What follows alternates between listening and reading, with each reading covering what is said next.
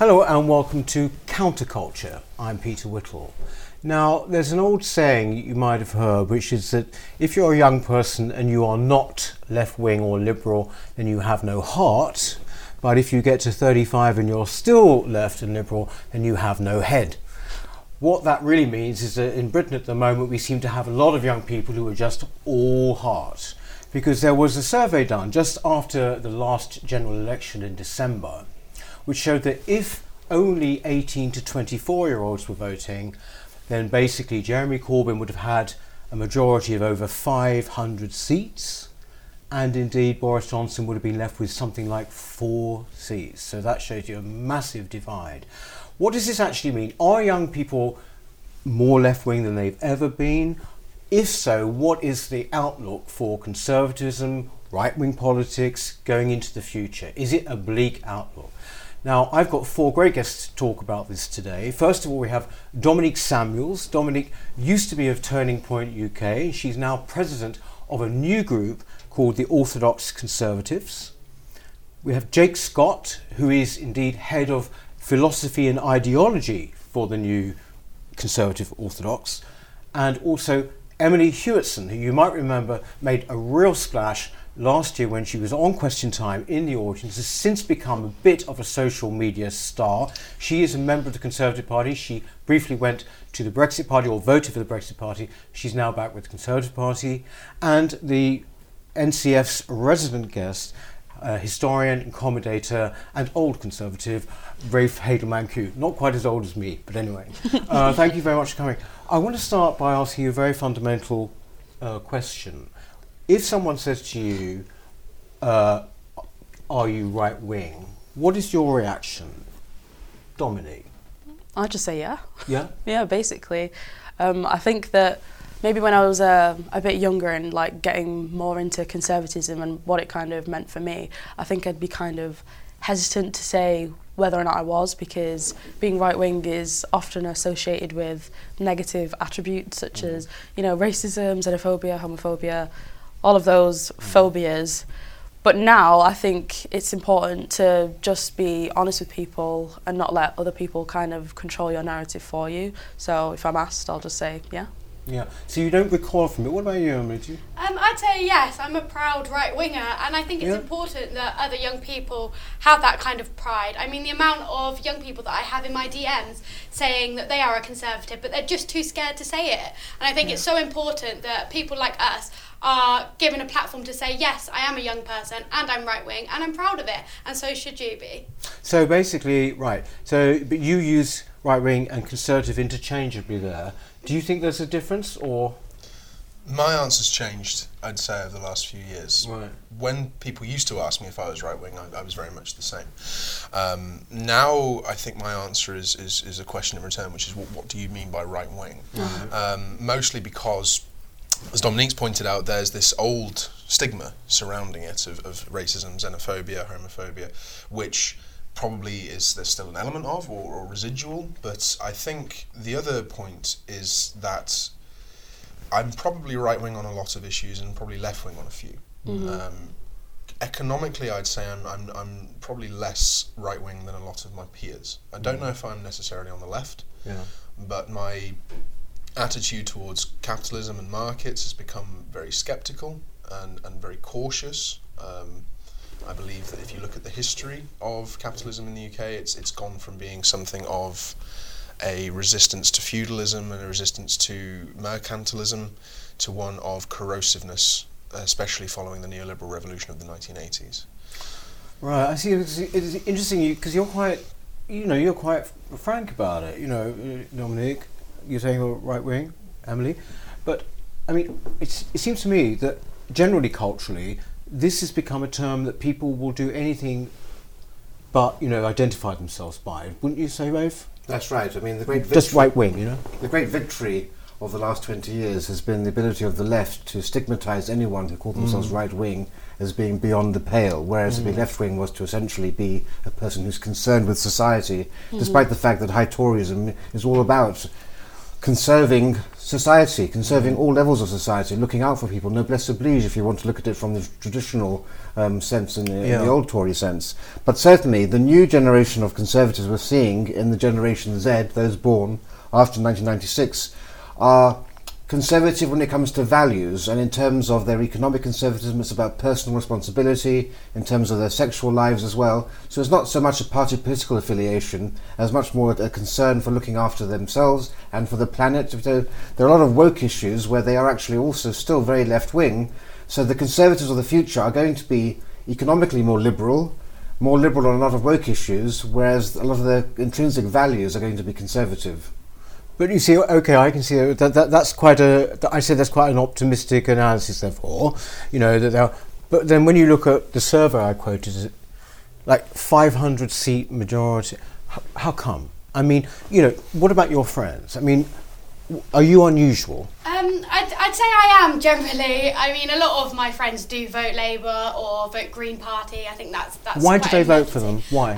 I think that how they see society is that fundamentally our services need investment, and they see the Conservative Party as being intrinsically against that kind of issue, and that's just not the case. I think a lot of it comes from marketing. Obviously, social media is a massive thing for young people, and if you go onto Twitter, a lot of the posts that get hundreds of impressions are from left-wingers. They have got really good at the social media trend. We saw it a bit more with Boris this time. He's starting to kind of pick up on that lead, but I think when you see on Twitter, I mean, on election day, I think the 3 top trends were basically around #VoteLabour. And it's very easy to kind of jump on that bandwagon and join in, because you don't want to be an outsider at the end of the day.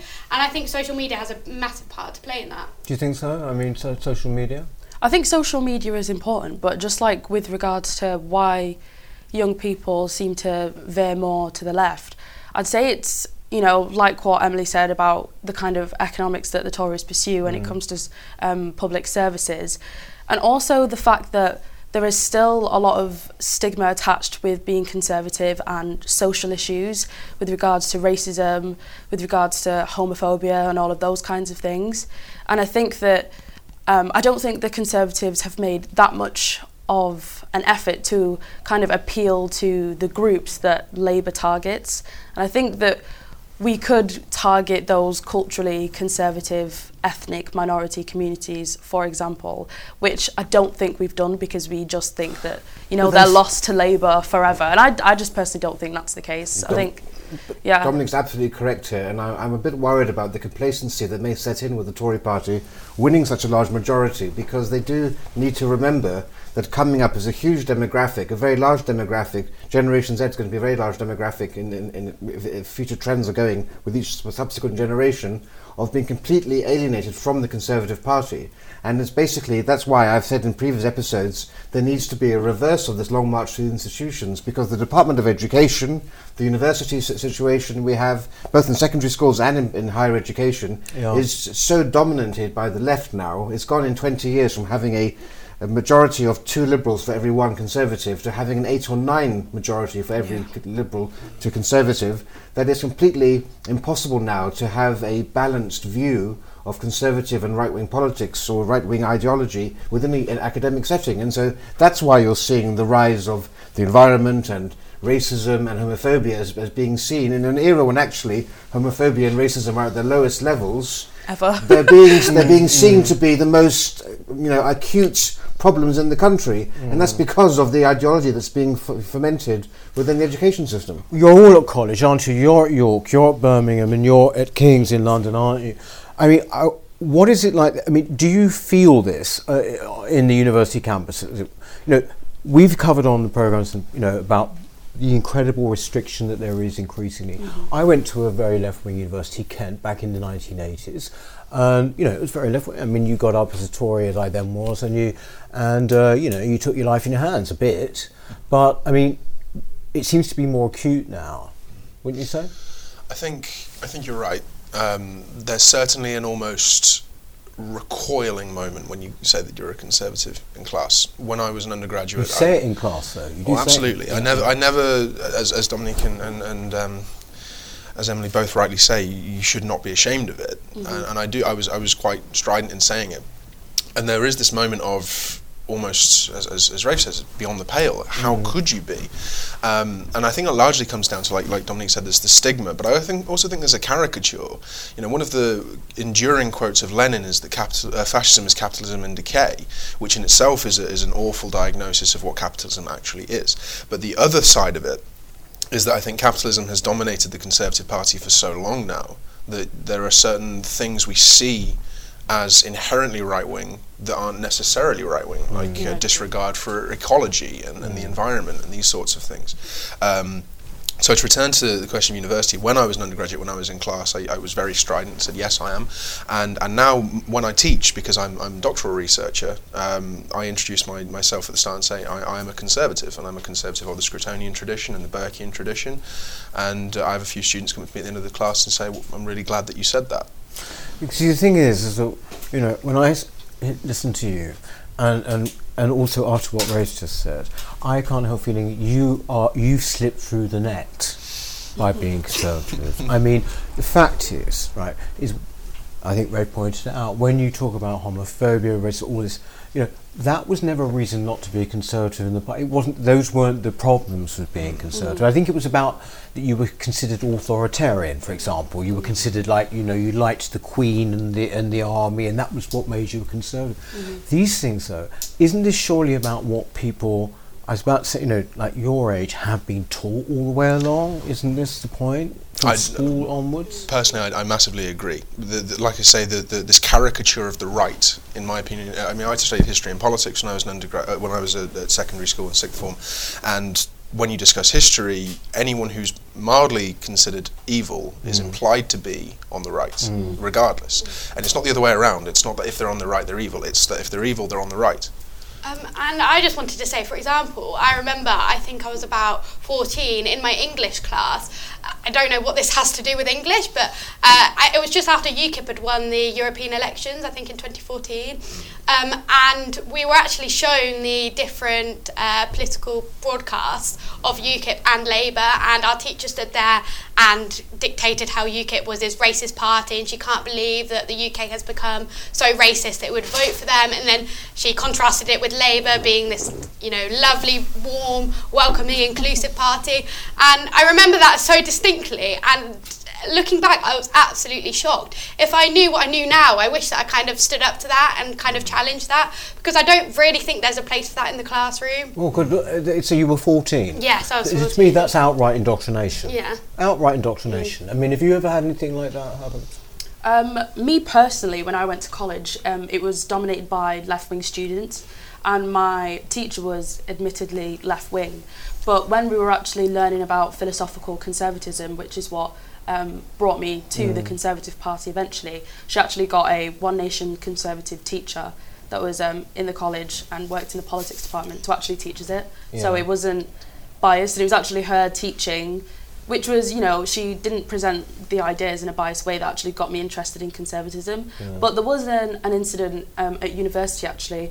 I worked as a student ambassador for first year, and we were with all of these students that were in college, and Brexit came up, and there was a PhD student who was, you know, doing the presentation, and Brexit came up, and he was basically presenting all of these doomsday forecasts to all of these kids that don't know any better, and it really annoyed me, to be honest, and I actually started debating with him, like, actually this, but this, and people came up to me afterwards, and they were actually really grateful for it, because if I didn't say something, they would have had the idea that the UK is going to run out of food and everyone's going to be starving and it's going to be a virtual apocalypse if we dare to leave the European Union.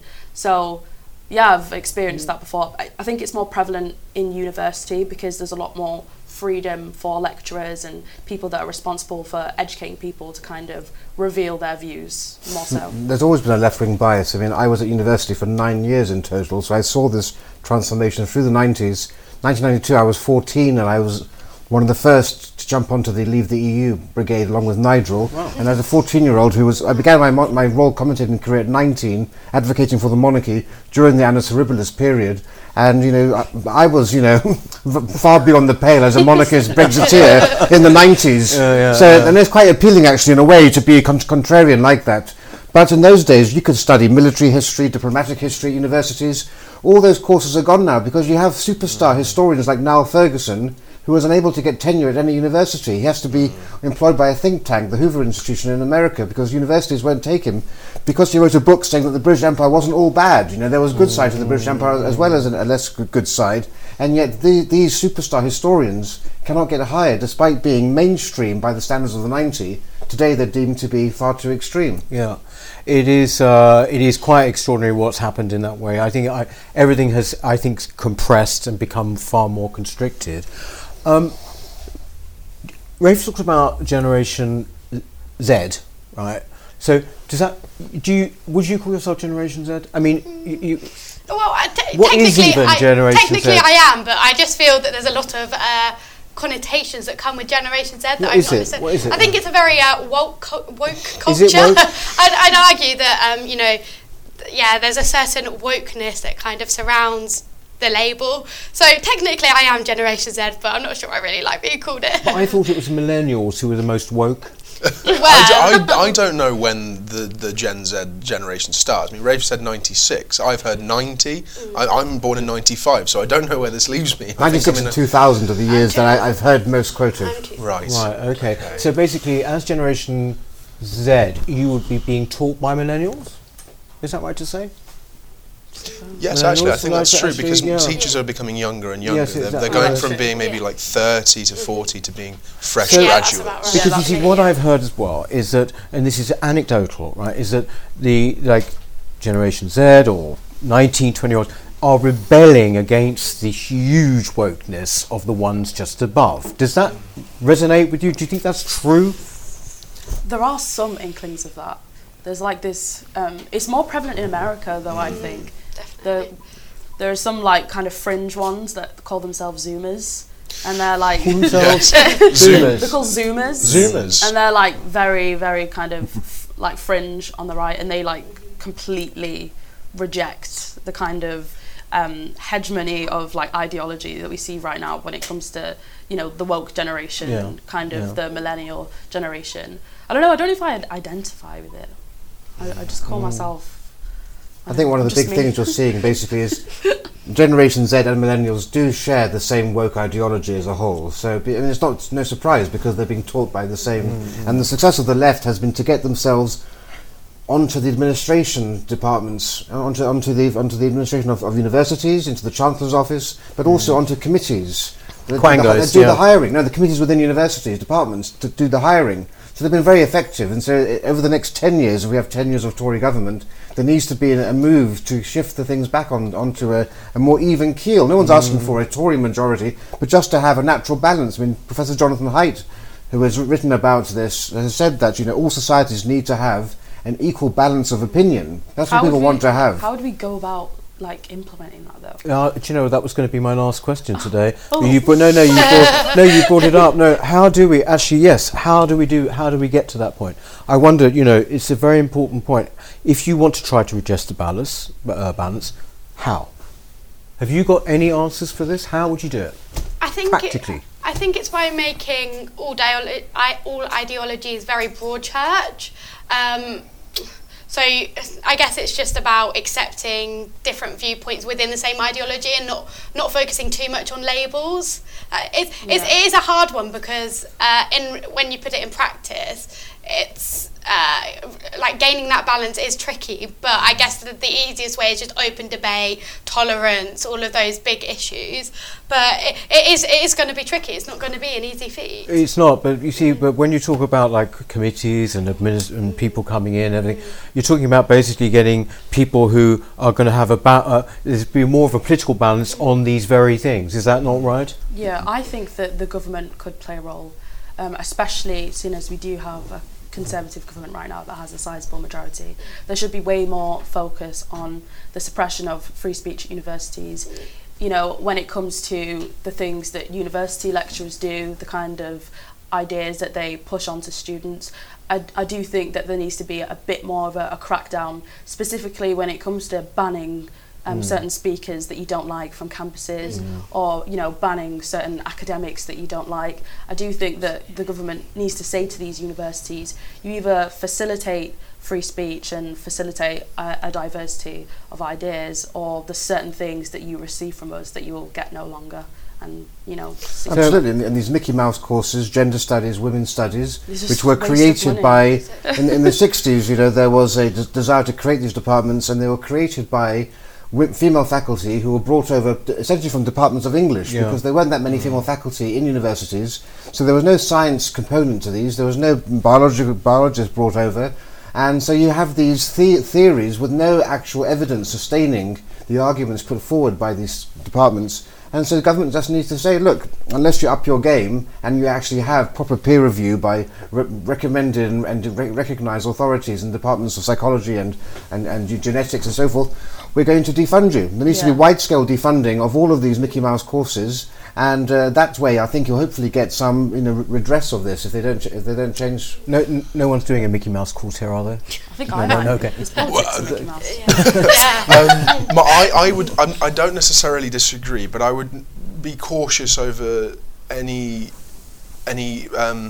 zealous overpowering of the state, in that there's always got to be some concern for what if the people we don't agree with come into power.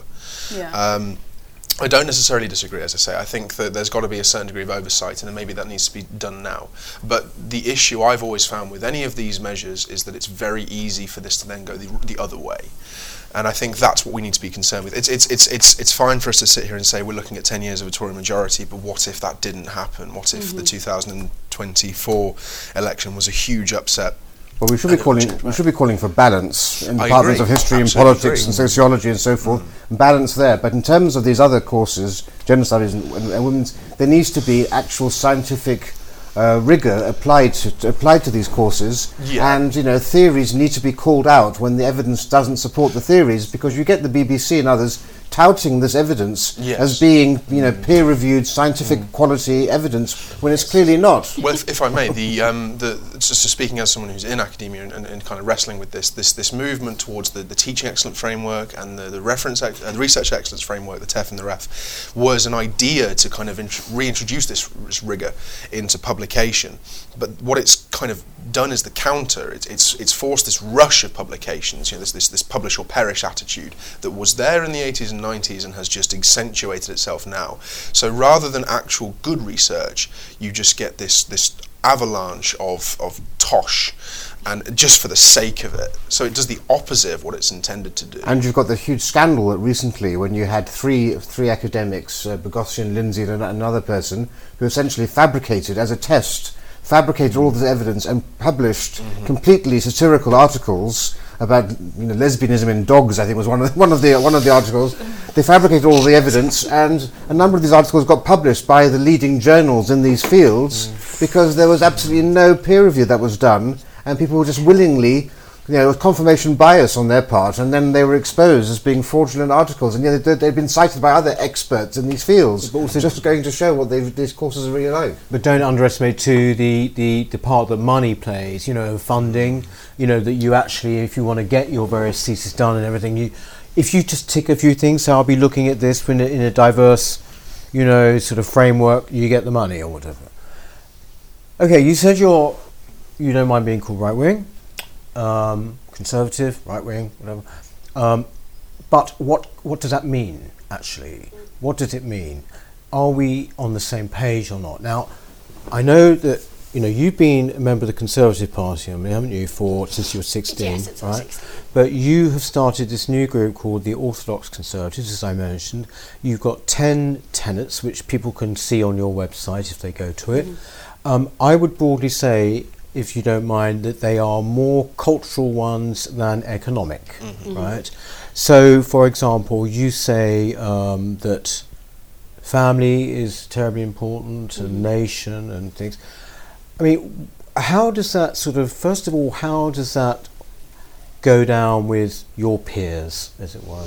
How does that go down with your peers? We were jumped on almost immediately for saying that we supported the family. I mean, you received a hell of a lot of abuse. Yeah, I mean, they were like, oh, well, I come from a single parent household. I come from a single parent household. Yeah. You demonize single parents. You demonize single mothers.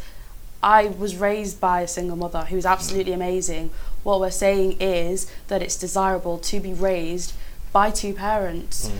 Some people were linking that to homophobia and, hatred of gay people. It's got nothing to do with that. It's about promoting the family unit, which I think we can all agree is essential for us to grow into productive and healthy people in society. You only need to look at the statistics, both in this country and in America, at the effect that single parenthood for both women and men, when there's not a father in the home and when there's not a mother in the home, that impacts children greatly later on in life. So what we're basically saying is we think it's time to focus more on this and kind of demonstrate the positives of it, rather than attacking or demonizing, anyone, as those people have kind of been accusing us of. So does this mean, for example, we all like families. I love my family, and we can also see that it actually is part of the attack on it is because it's seen as the bedrock of capitalism, and that is why they attack it. But, for example, would you therefore agree, as what I would call traditional Orthodox conservatives, with gay marriage? I personally, yes. I mean, I don't. Personally, I don't have an opinion. That usually means something else, Dominic. It usually means something else. It's kind of difficult, okay, because there are some people that are religious that don't agree with gay marriage for perfectly understandable reasons, because it's literally what their religious book says. And I think that some people can be really intolerant, which is really ironic, towards religious people and the way that they choose to follow their religious scripture. So some people might not agree with gay marriage for those reasons. Personally, for me, I think gay marriage is fine. I just don't really think it makes sense for it to happen in a religious institution, or that religious institutions should be forced to perform gay marriages, because it is essentially against their religion.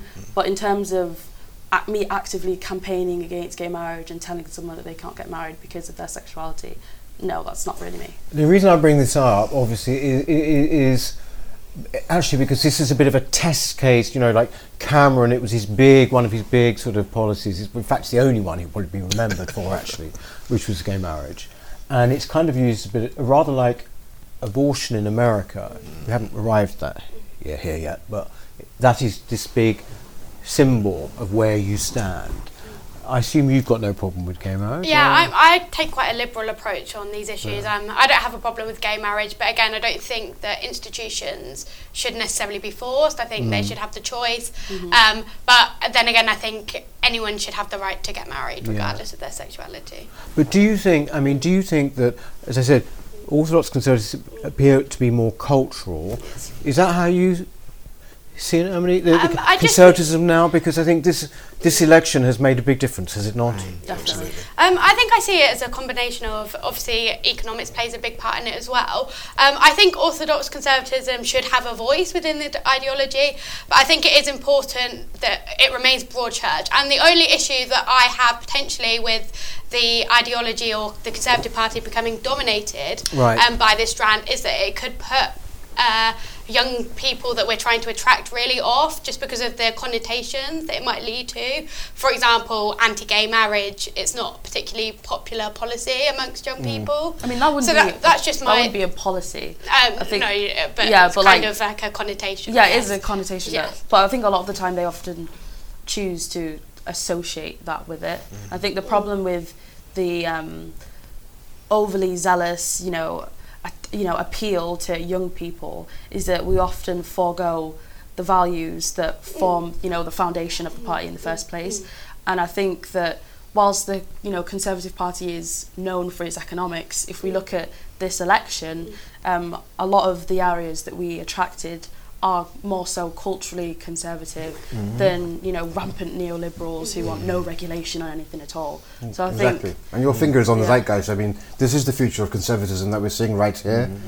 every 40 years or so we have a major realignment election in British politics. It's happened for over a century now, every 40 years. 1979 was the last time when we had an economic revolution, but that wasn't true conservatism. That was a neoliberal agenda that was being pushed for the last 40 years. And now actually we're returning to proper conservatism, high Toryism, which is more economically left-leaning, economically concerned with society, concerned with one nation, lifting up parts of the nation that require it, but actually focusing on the issues which, as I said before, unite the former Labour voter in Bolsover with the Tory voter in Kensington and Chelsea, far more than they are united to the Labour voter in Islington. It's culture now which is the common bond that unites conservatives, small c conservatives across the nation, and the Generation Z, those people who are in the conservative wing on Generation Z, espouse those same views.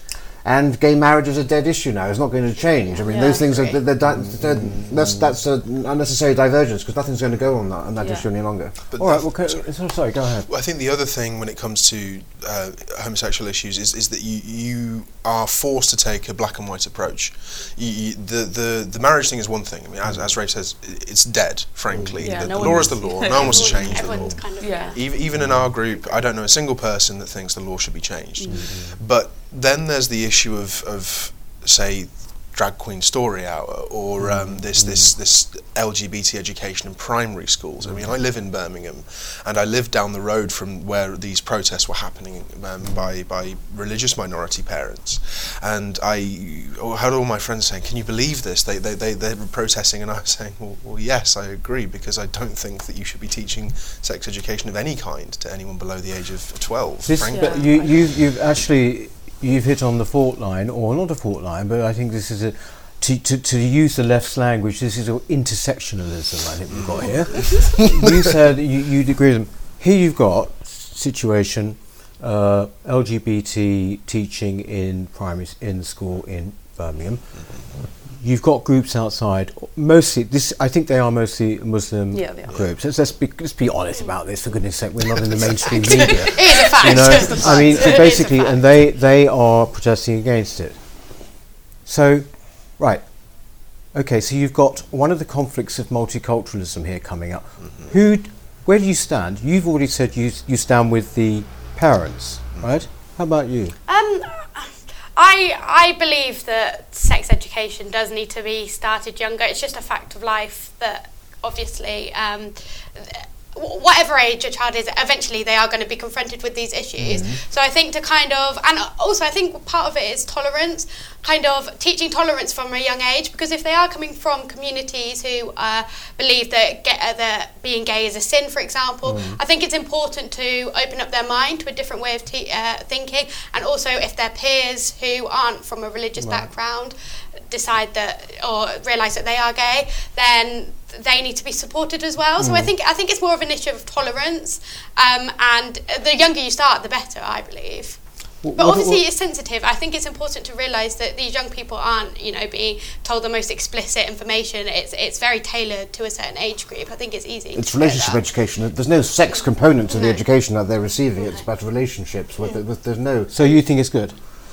I'm a militant defender of liberal values, and so that's why I'm actually quite strong on this point. In my view is, identity politics is now a terribly tarnished thing, but in the 1980s and 70s, look at women's lib, you look at the civil rights movement in America, those rights were hard won by and hard fought and should be defended. And I'm very concerned that there is a move by immigrants coming into this country who come from traditions where none of these battles were fought.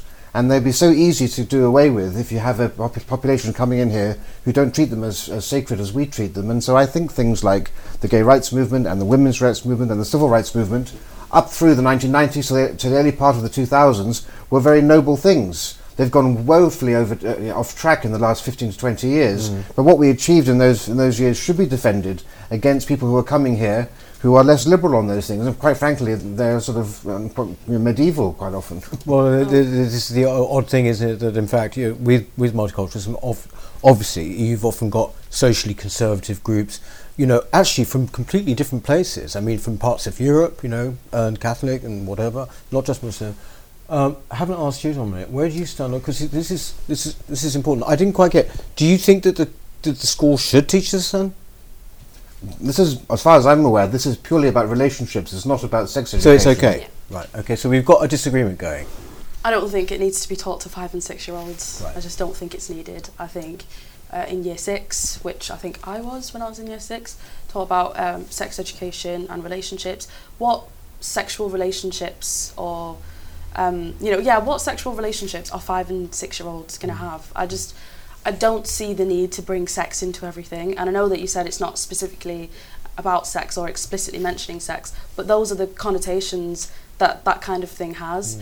I think that I do agree with you about people from immigrant backgrounds that have very extreme views when it comes to things like homosexuality, women's rights and things like that. But I think that there's an opportunity to do that when kids are a bit older and have the agency to think for themselves. I think at the age of 5 and 6, there's a fine line between education and tolerance and indoctrination. I think that when you're at such a tender age, those kinds of things don't need to be addressed just yet, maybe when you're a bit older, basically. I think for what it's worth, on the one hand, I sort of can see what you're saying about the school, but on the other hand, I look at the protesters and I also hear some of the things they've said. Homophobic and also I think, you know what, these people, they just don't like gay people. Actually. Yeah. Let's be honest about this. A lot of it is anti-LGBT. Yeah, a lot of it at is the heart just of it. It's not anti-gay. about And essentially, am I going to line up with you lot? No. Or am I going to line up with you lot?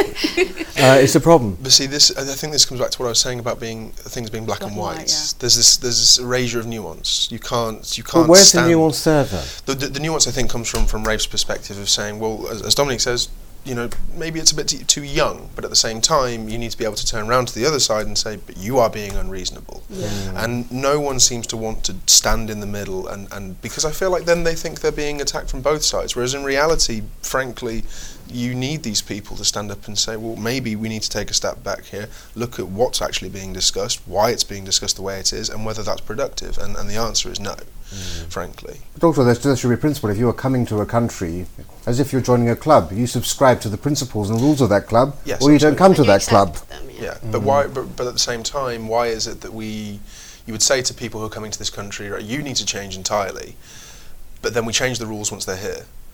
That's a difficult thing to say, because if these parents are coming here when they're 17, 18 years old, and education in school is very much concerned with practical knowledge, technical knowledge, and then when you get to about 15, there is sex education, and for them that's acceptable. But then 20 years down the line, they have their own children, and in that time things change, and things have changed irrevocably so. So how on earth can you then reasonably say to these people, you are in the wrong? Because if the rug's been pulled out from under them. There are established channels for affecting change in civilized societies, and they aren't the tactics that are employed by these groups. No, I completely agree, but how could they? Because if in theory we've had a Conservative government for the last 5 years, in theory 10. Why is it necessary? But the thing is with this is it's the age-old thing we've covered before. But you have a Conservative government, but the general drift of society is leftward, and for reasons that we've already sort of covered today, i.e. the people who are in control of the culture in a way, and people who can decide things, carry on this leftward, progressive, so-called progressive kind of ideology, regardless of the government. Speaking of which, what about Boris? Do you like Boris? So I really liked Boris during the campaign. He's a brilliant campaigner. I mean, we saw that during the London mayoral elections. And I do believe that he was the right Prime Minister for the time. Is he the most Conservative we have ever had? No, but I think... Where would you like him to be more Conservative? I think that obviously there's some big spending pledges, but I did understand that was needed in many ways to kind of counter what Jeremy Corbyn was doing. So I guess it was right for the time, but I disagree with him on HS2 and 5G. Right. So obviously, if I could, I'd change those decisions. Right. Okay. What about Dominic? What about Boris? What do you think of him?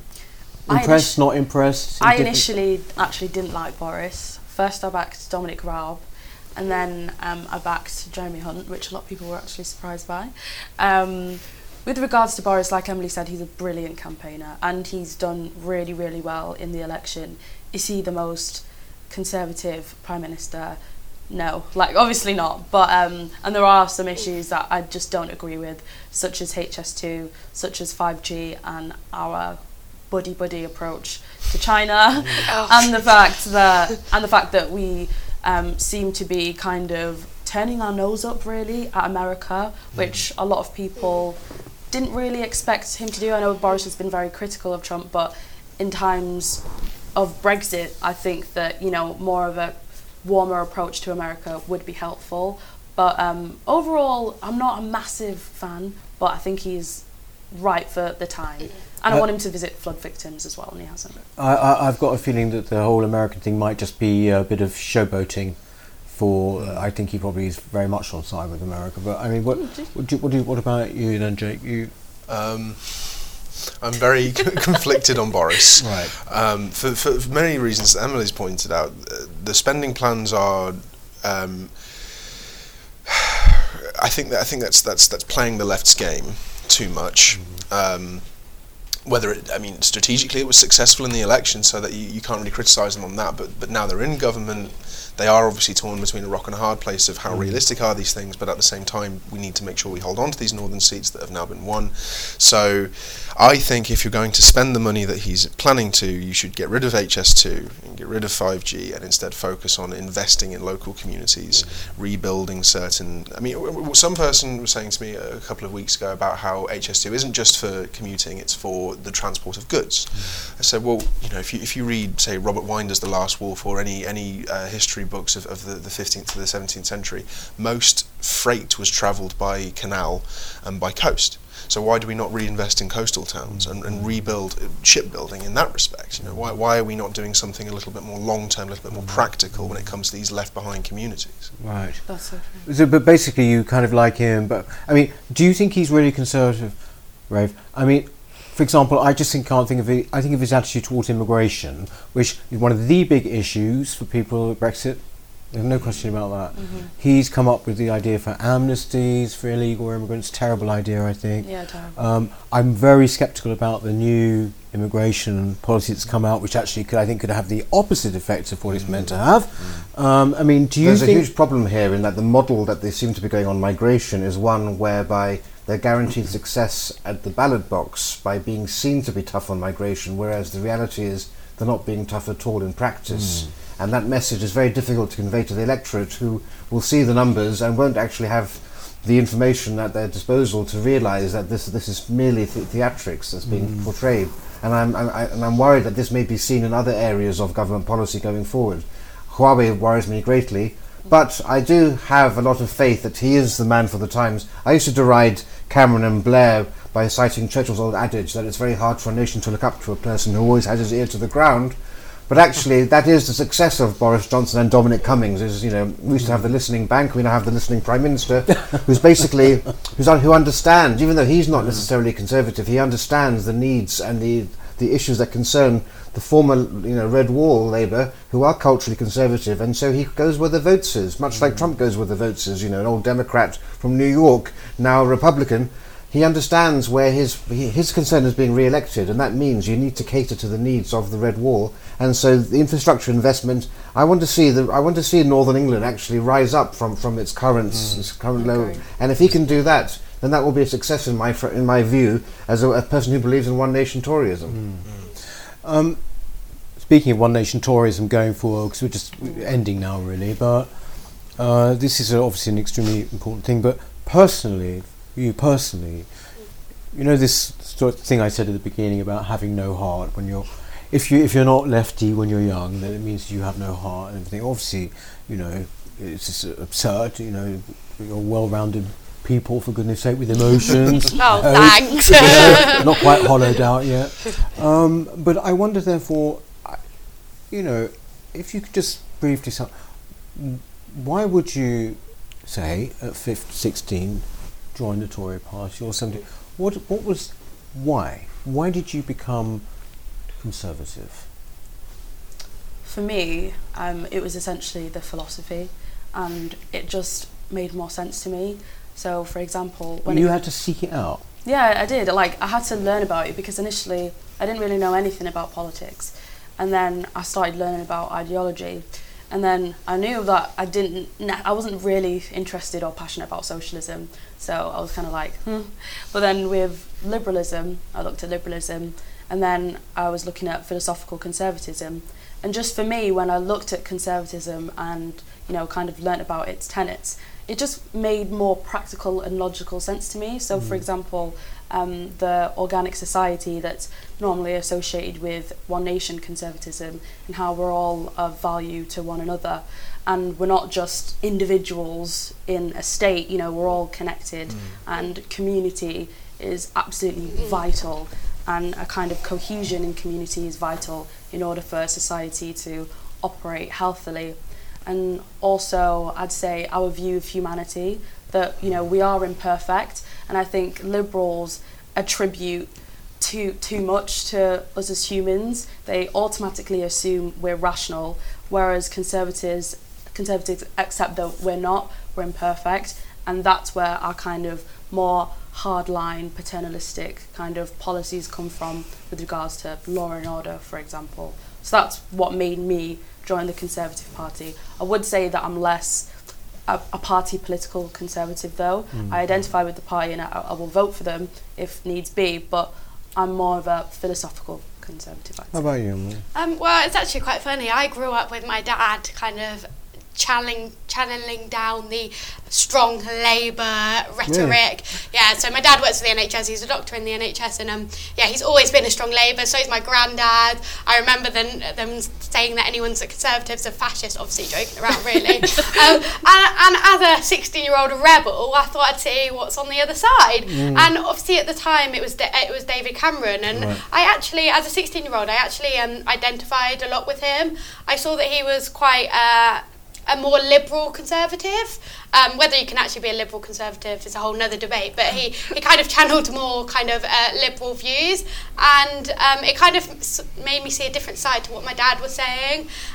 So I decided that I wanted to join the Conservative, because I think the other thing as well about Labour is they're very prone to kind of knee-jerk reactions, and I really believe in a pragmatic approach to things like the economy, and that's something the Conservatives could really offer.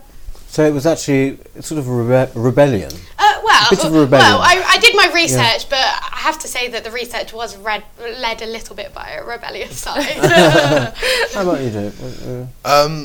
Well, I think growing up, my dad's a farmer, and so was his dad. But my granddad's father was a Labour Party member in Yorkshire and in factories. And when I was growing up, they always told me about the strikes in the 70s and the 3-day working week and all these sorts of things. And they said, you know, we never want to go back to that and all the rest. And as a result, when I was about 12 to 13, and Cameron was talking about, you know, the need for compassionate conservatism, I remember thinking, well, that seems a bit strange, compassionate conservatism, because we do have this caricature of conservatism as being quite hard, quite authoritarian, as you say.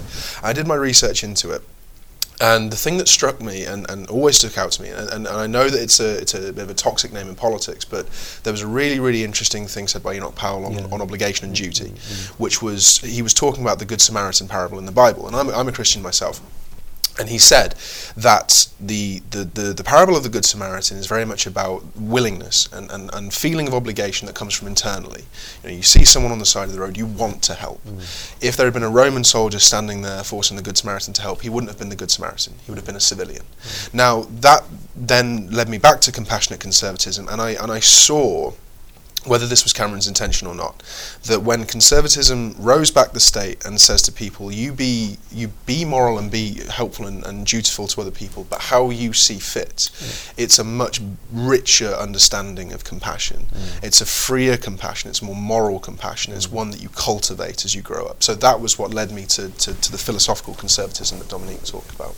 I have nothing but respect for the three of you for doing that, because rightly or wrongly, I've always had more respect for people who have changed horses of their families' political leanings. I've also people like Hilary Benn on one side, the son of Tony Benn, or Nicholas Soames from Churchill's grandson. You're born into your class and into your world view, and you've gone along with the view of your fathers and forefathers, but to actually change that view, to think for yourself, to take off those right or left-leaning blinkers and to determine your own path in life, I think is very much kudos to you on that front. Well, I think it shows great sort of strength of mind, actually. I'd agree with you on there. And also all the very best to you, for the future. Well, we're gonna kind of cross paths again, I think, on this show, aren't we? But Dominic, Jake, Emily, and of course, Rove, thanks very much indeed. Thank you very much for watching. Great show, I think you'll agree. and we look forward to seeing you next time. In the meantime, please remember to subscribe to Counterculture, won't you? Thank you, bye.